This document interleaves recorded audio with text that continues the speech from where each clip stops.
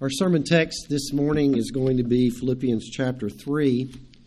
Philippians chapter 3, verse 20 and 21. Philippians 3, 20 and 21. The Apostle Paul writes, "For our citizenship is in heaven, from which also we eagerly wait for a Savior, the Lord Jesus Christ, who will transform the body of our humble state into conformity with the body of His glory, by the exertion of the power that He is even to subject all things to Himself." The word of the Lord. Let's pray for a moment. Our Father, we look to You and we ask for Your Holy Spirit to attend the preaching of Your word. And we pray, Father, that we might observe, that we might come to understand, that we might see and enter the kingdom of heaven in ways that please You. We ask all of this in Jesus' holy name. Amen. Well, as we come to chapter 3, verses 20 and 21, we're coming to the end of probably one of the most extraordinary chapters in all of the Bible. In verses 1 through 19, we've been treated to basically question and answer. What is Christianity? And we see in this chapter, Christianity is salvation. It's justification. It's sanctification. And now, as we see, we are called citizens of heaven because ultimately we're going to talk about glorification. We're going to talk about these humble bodies that we're in right now being transformed into bodies that are ready for a heavenly existence, glorification. We have an interesting contrast taking place from what we studied last week. We saw the enemies of the cross of Christ, and now in verse 20, the first words are, "For our citizenship is in heaven." The enemies of the cross and the citizens of heaven. Those who are enemies of the cross, remember last week we said those who are enemies of the cross we call them antinomians. They fall into a ditch. And the ditch is this: we profess our faith in Christ, but we don't walk according to the law. We profess our faith in Christ, but we don't live according to God's guidelines. And so these are the enemies of the cross. And then the citizens of heaven are different than this. And so listen to the contrast. The enemies of the cross are destined for destruction. Those who are citizens of heaven, they're destined for heaven with Jesus, their Savior. The enemies of the cross are governed and mastered by their appetites or their bellies. The citizens of heaven are mastered by a Savior named Jesus, who will come and transform these bodies of ours into a glorious body in the future. The enemies of the cross of Christ glory in what they should be ashamed of. Those who are citizens of heaven put no confidence in their flesh. They're pursuing holiness as unto the Lord, and they're glorying in Jesus Christ alone. The citizens of the enemies of the cross set their minds on the things that are on the earth. And the citizens of heaven are setting their minds on the things above, where Christ is, seated at the right hand of God.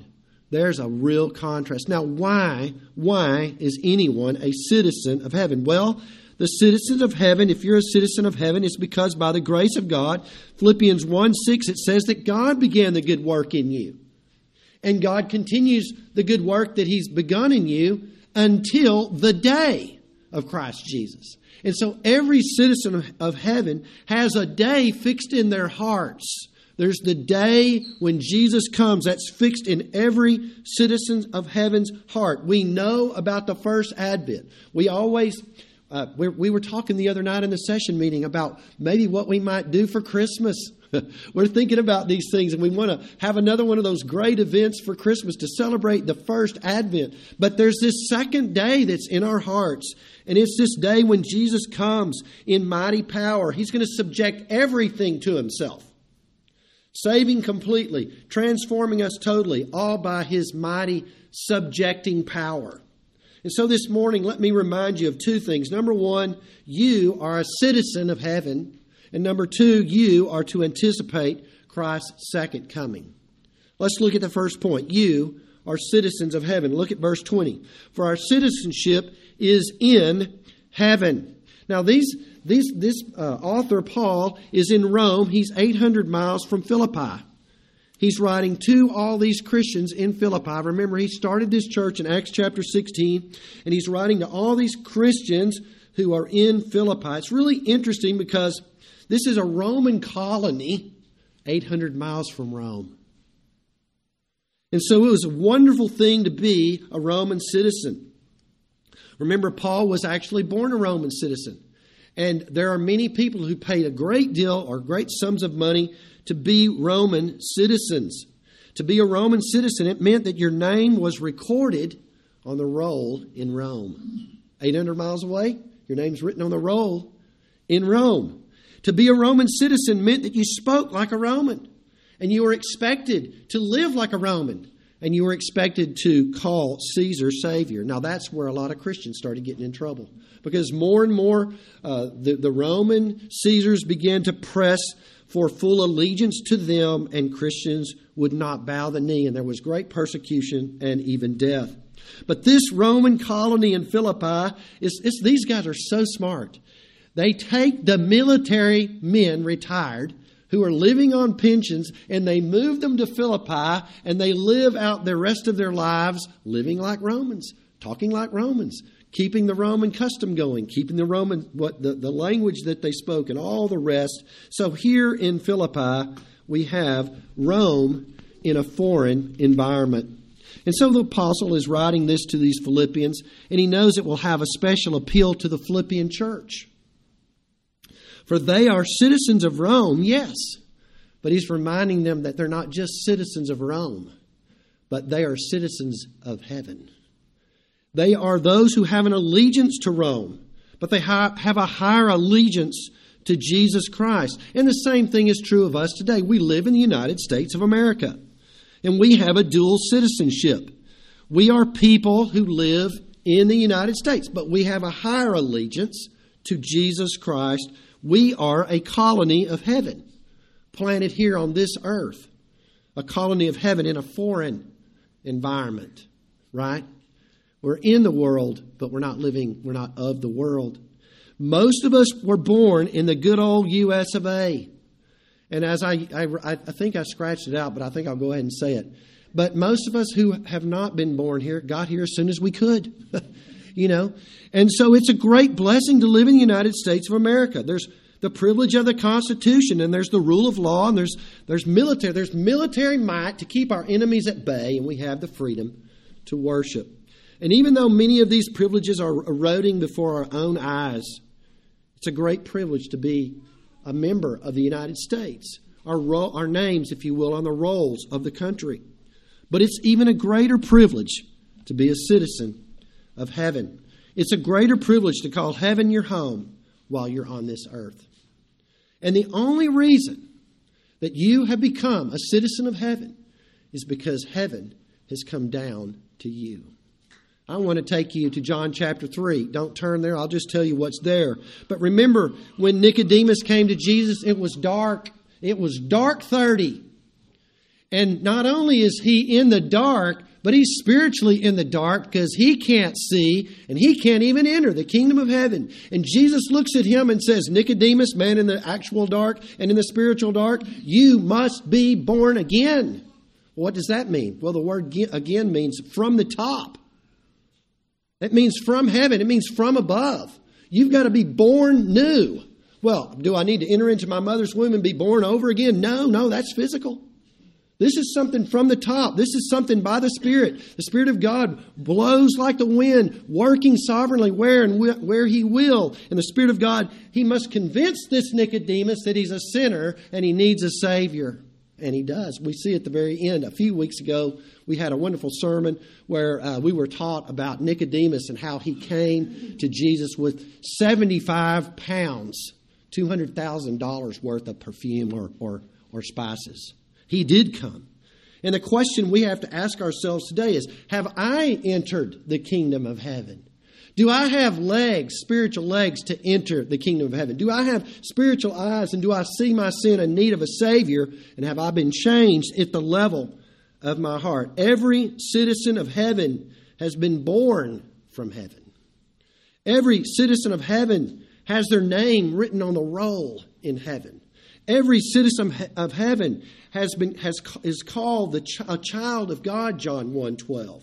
Being a child of heaven or a citizen of heaven, it means that you and I, we're no longer under the rule, as we said, of our own bellies or appetites, but we're under the rule of Jesus Christ. And I would ask you to think about one thing before we move on. What does success look like as a citizen of heaven? I'll just take you to Joseph. Joseph, what happens to Joseph? Joseph's got a woman, Mrs. Potiphar. She tries to get him to do something immoral, and he says no. And what happens? He's falsely accused. He's put in a prison. That doesn't look like success. That doesn't look very successful. Where's the man of God? Well, he's in prison. But you know what the Bible says about the man in prison? It says the Lord's with him. Friend, listen to me. Listen to me. Success looks like this. Success looks like a man in prison obeying God. Much better to be there with God's face on him than to be outside the prison with God's frown upon him in the wrong bedroom. True, right? That's what success looks like. Sometimes insignificant, but the Lord was with Joseph. And the Lord is with all of us. Listen, we walk according to the Word of God. We don't walk according to the words of the world. That's what success looks like. Being a citizen of heaven means sometimes, have you ever asked this question? Is it really profitable to be a person who's pure in heart? Have you ever heard that question in your own mind? Am I doing all of this in vain, or is it really profitable to be a person who's really sincere about being pure in heart? That's what the psalmist asks in Psalm 73. Now he gives a summary statement in verse 1. He says this, surely God is good to Israel, to those who are pure in heart. Now that is the truth. That's what he knows. But let him go further. He said, let me tell you some of my driftings. Let me tell you some of my meditations. But as for me, this man of God says, my feet came close to stumbling. My steps had almost slipped, for I was envious of the arrogant as I saw the prosperity of the wicked. Have you ever thought about, hey, those guys, look, those guys. You know what? You go read this chapter. These guys have plenty. These guys die pain-free lives. They pain-free deaths. These guys have prosperity. They're trouble-free, plague-free. They wear garments of violence. They break the sixth commandment with no chastisement. They have minds full of impure imaginations. They break the seventh commandment. Nobody's chastising them. They break the first commandment. They say things like this. How does he know? How does God know? They're condemning, or they're redefining God's omniscience. How does God know? This is what the wicked say. And they seem to be so happy. Happy. Pleasant. Are we not tempted to think this? We're being told in our passage to follow the apostles' example. The apostle tells us, I'm following Jesus. The apostle tells us to follow Timothy and Epaphroditus. And we're supposed to follow godly people in this very room right here. Is it for nothing? I mean, I look at my life every time I go out and I go violating, thinking the wrong thing in the sixth commandment, having a little anger, chastisement. If I go out and I start thinking impure thoughts, chastisement. If I go out and start thinking the wrong thoughts about God, God prunes me, God works on me. It's like I'm living a plague-filled life sometimes. Okay, well, let's see what he says here. What happens? About the time you're going to say the wrong thing, let me tell you what happens to you. Come to church. You hear the word of God and your mind, your brain gets set to right. That's what he says. Listen to this. Nothing new under the sun. Verse 16, Psalm 73. When I pondered to understand this, it was troublesome in my sight until I came into the sanctuary of God, till I came to church.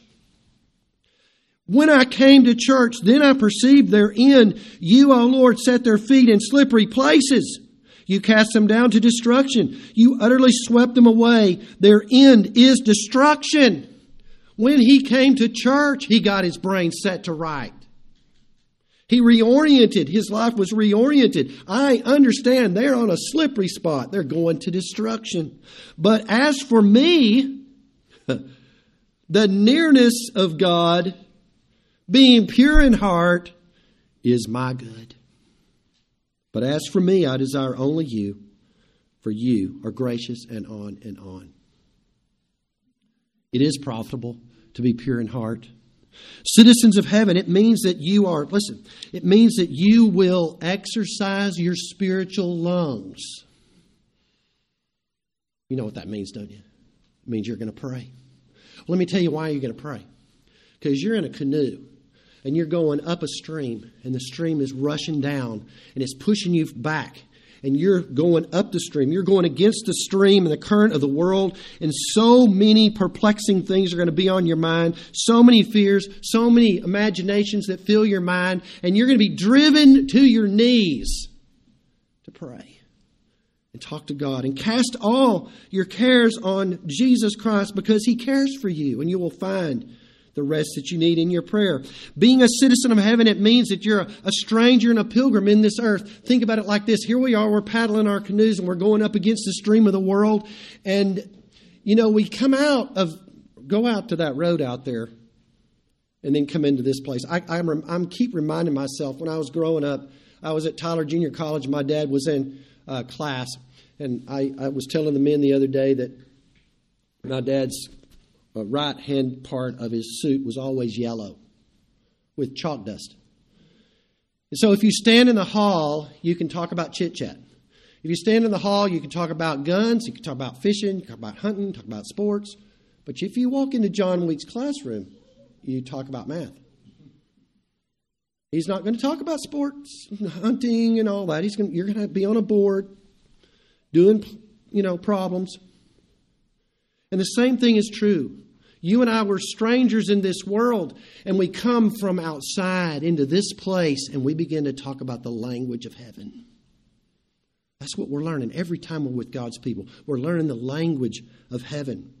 Being a citizen of heaven, it means that Jesus has come from heaven to earth. He comes to live a perfect life. He goes through the cross, and on the cross He prepares a place for you, and one day He will come to take you back there to be with Him.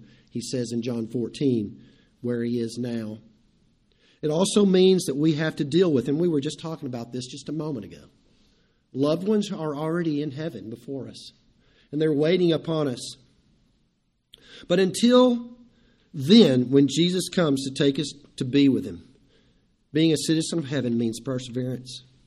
It means living on this earth as a colony of heaven here on the earth. And we have the joy of doing what we're doing right now.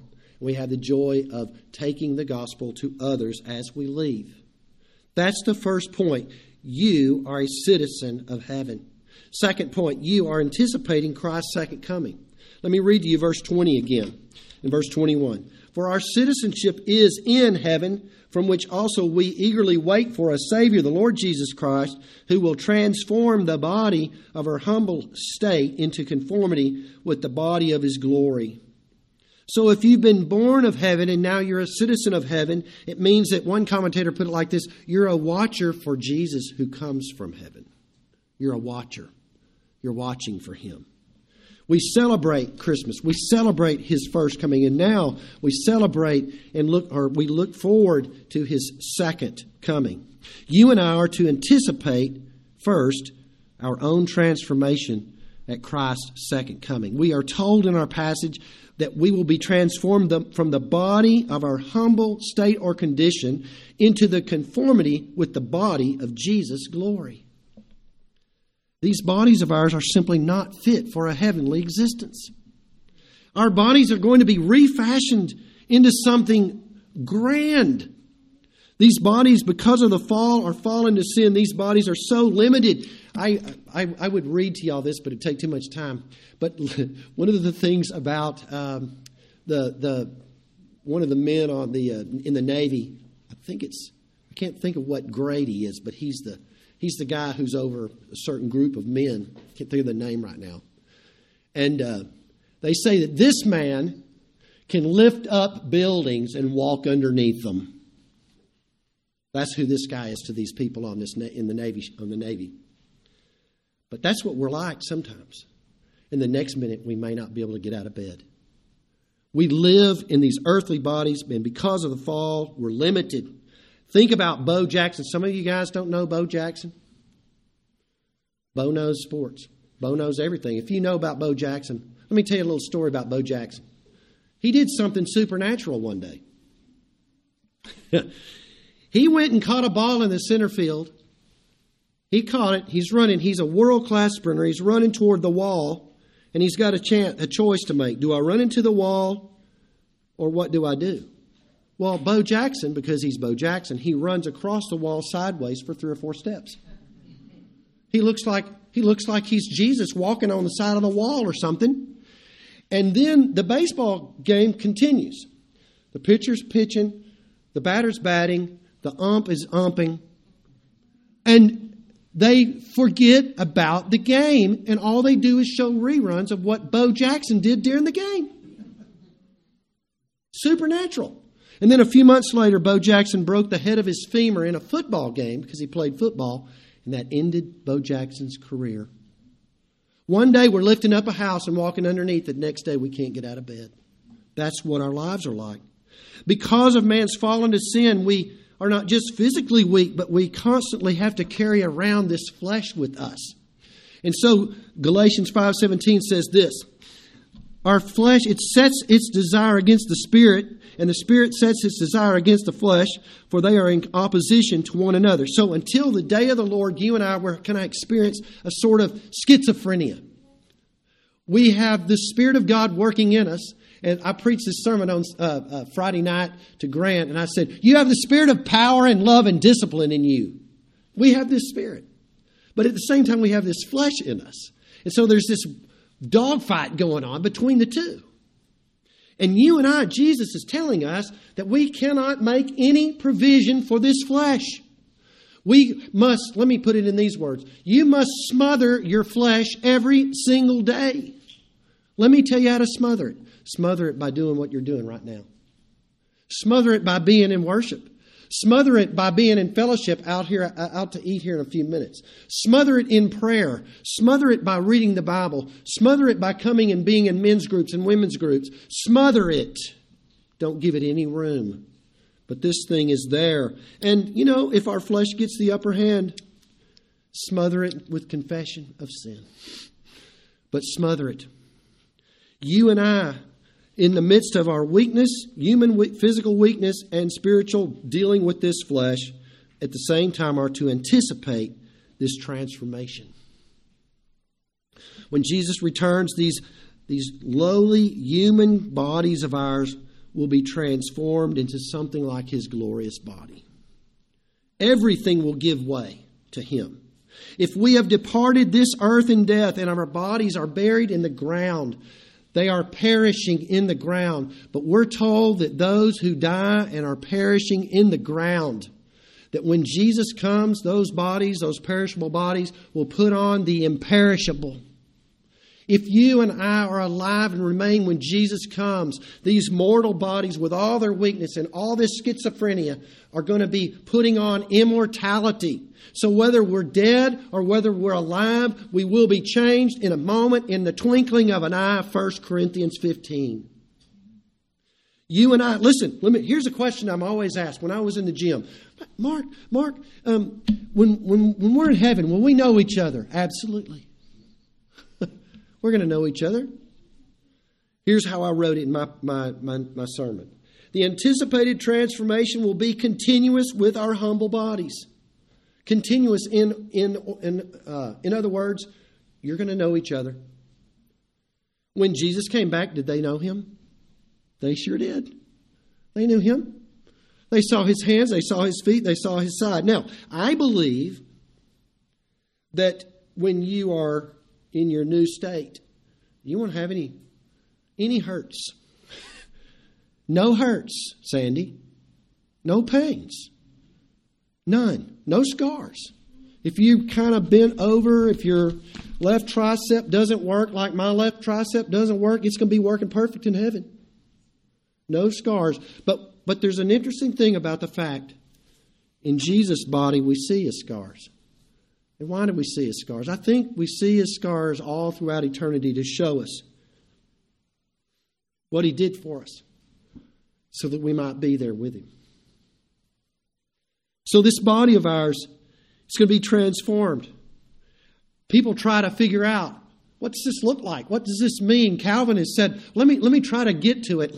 He says, think about Jesus being transfigured on the Mount of Transfiguration. There's Peter, James, and John up there. And his clothes go white like a launderer could never whiten. And the sun, it's like the sun coming out of his pores. And then Calvin says, but even this can't be as good as what it's going to be. Because that was before his resurrection. We can't know. It will be incomprehensible. But this lowly body of ours, with all its frailties and all its failing strength and failing eyesight, subject to death, no more death. Jesus rose from the dead 2,000 years ago, and the Bible promises us that we will follow him with our resurrection from the dead. We will come after our captain. We will come as the rank and file behind our captain with our own resurrection from the dead. Death will no longer be powerful over us. And this old flesh that we carry around with us, that slows us down, that slows me down from running as fast as I would towards the will of God, it will be gone. No more hacking our Agags to death. No more. No more dealing with flesh. No more dealing with this sin. Total transformation. I can't even take it in. This body of mine and this soul of mine will be one unit, always wanting the same exact thing. Can you imagine that? Does sometimes your body want to pull you down? Does your body say, if we think about your flesh, you know what your flesh would be doing right now if you had your way? Sitting in front of the TV. Right? Binge watching. 20 years ago, nobody knew what that was. We'll have a body and a soul united to do one thing. No sin. Please God. All the rest of our existence. Well, first of all, we anticipate transformation. Second, we anticipate a Savior at the second coming. This is really good. I want to be transformed, but let me tell you what I want the most. I want the transformer. I like the benefits.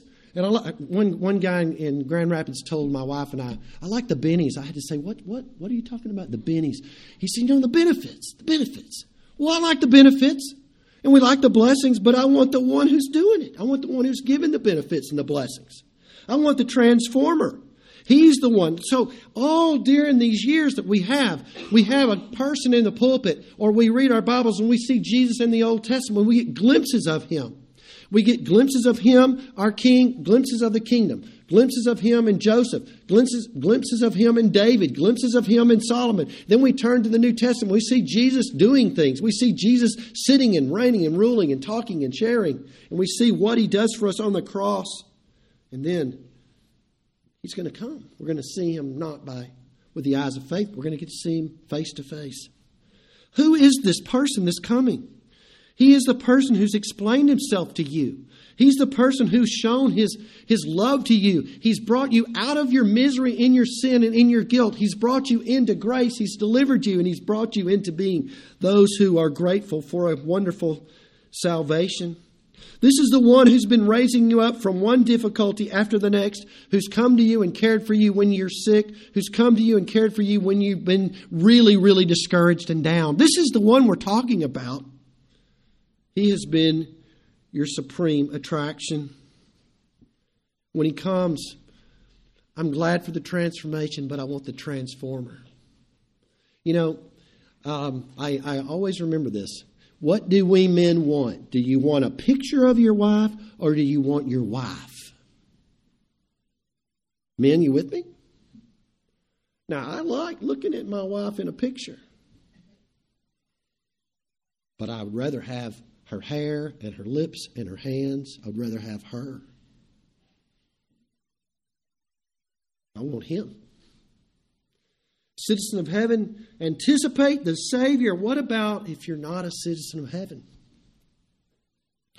Jesus comes and he transforms us. Jesus comes and we get him. But what if you're not a citizen of heaven? He comes as a judge. We could only tremble if we're not a citizen of heaven. But until this day, when he comes as judge and transformer of those who are citizens already from heaven by the power of his Spirit, until that day, he's still here to save. On that day, separation, sheep and goats separated, good fish and bad fish separated. But on these days, even now, He's still here as a Savior, and you can call on Him. Well, one final thing. Anticipate your transformation. Anticipate your Savior. What guarantee do I have that He's going to do all of that? Power. There's some power out there that we don't have a clue about. There's some power. Look at verse 21. Who will transform the body of our humble state into conformity with the body of His glory by the exertion of the power that He is even to subject all things to Himself. There's three words there that talk about power. Exertion, power, and subjection. Paul has wonderful way. I mean, sometimes you get tired of so many ways he says the same thing. Boom, boom, boom. Words. Exertion, power, subjection.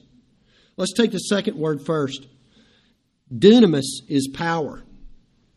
And so when you think about dunamis, we get our English word dynamite. We have a stick of dynamite, and you watch these westerns, and you know what? If you light a stick of dynamite and throw it out, and it blows something up, right? But a dynamite stick can't do anything unless it's detonated, and that's the first word. So you got power, you got dynamite, and the first word is exertion, and exertion means lighting the stick of dynamite. Exertion means detonating that dynamite.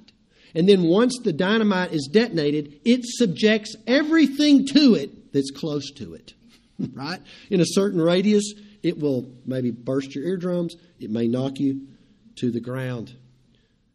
What power are we talking about? We're talking about the power of Jesus.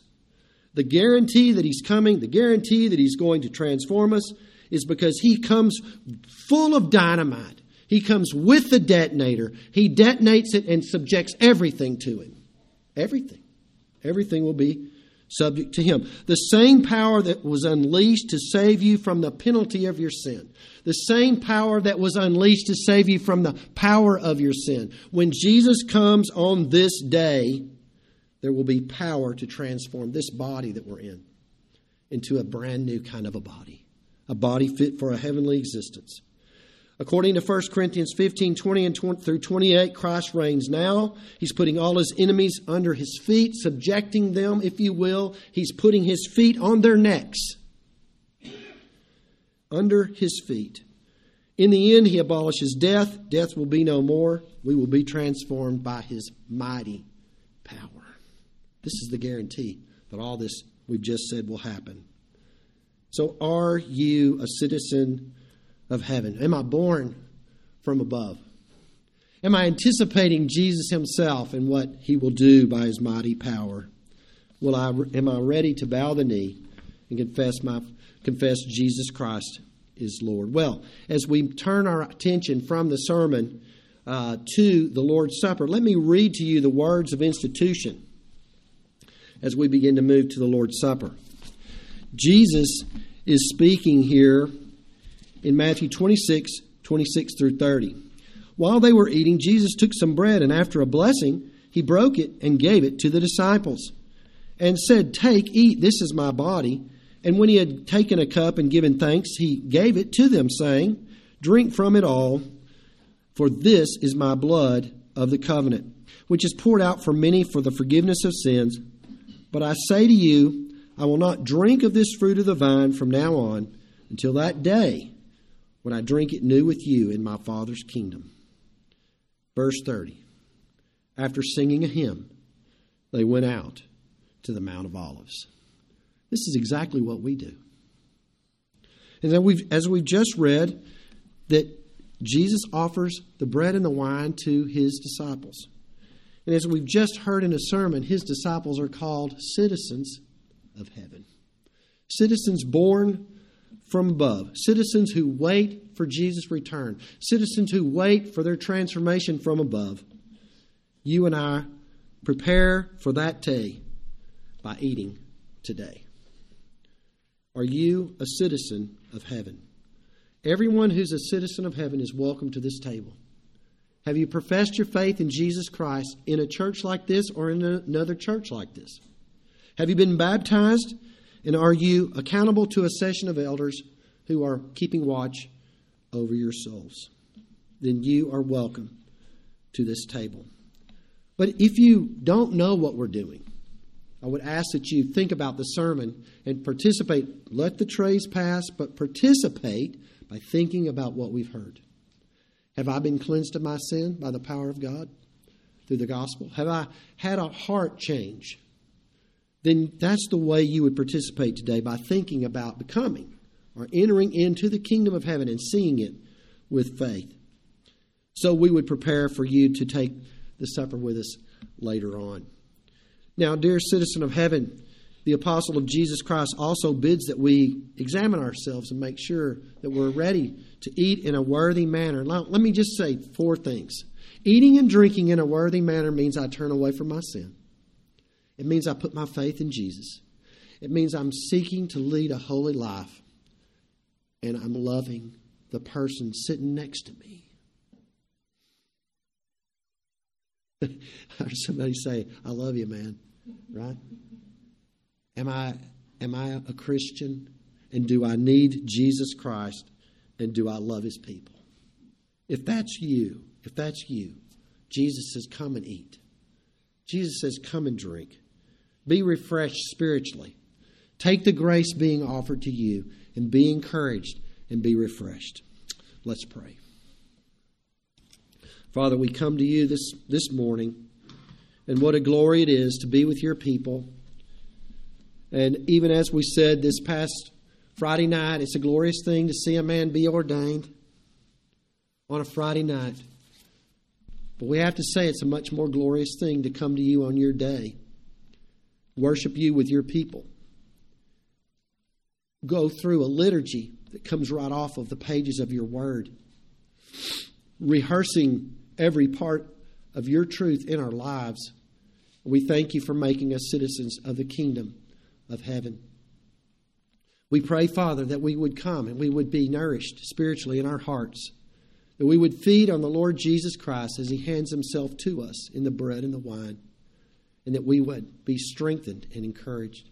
We pray that you will take these elements and set them apart from their common to sacred use for the good of your people and for your glory, we pray.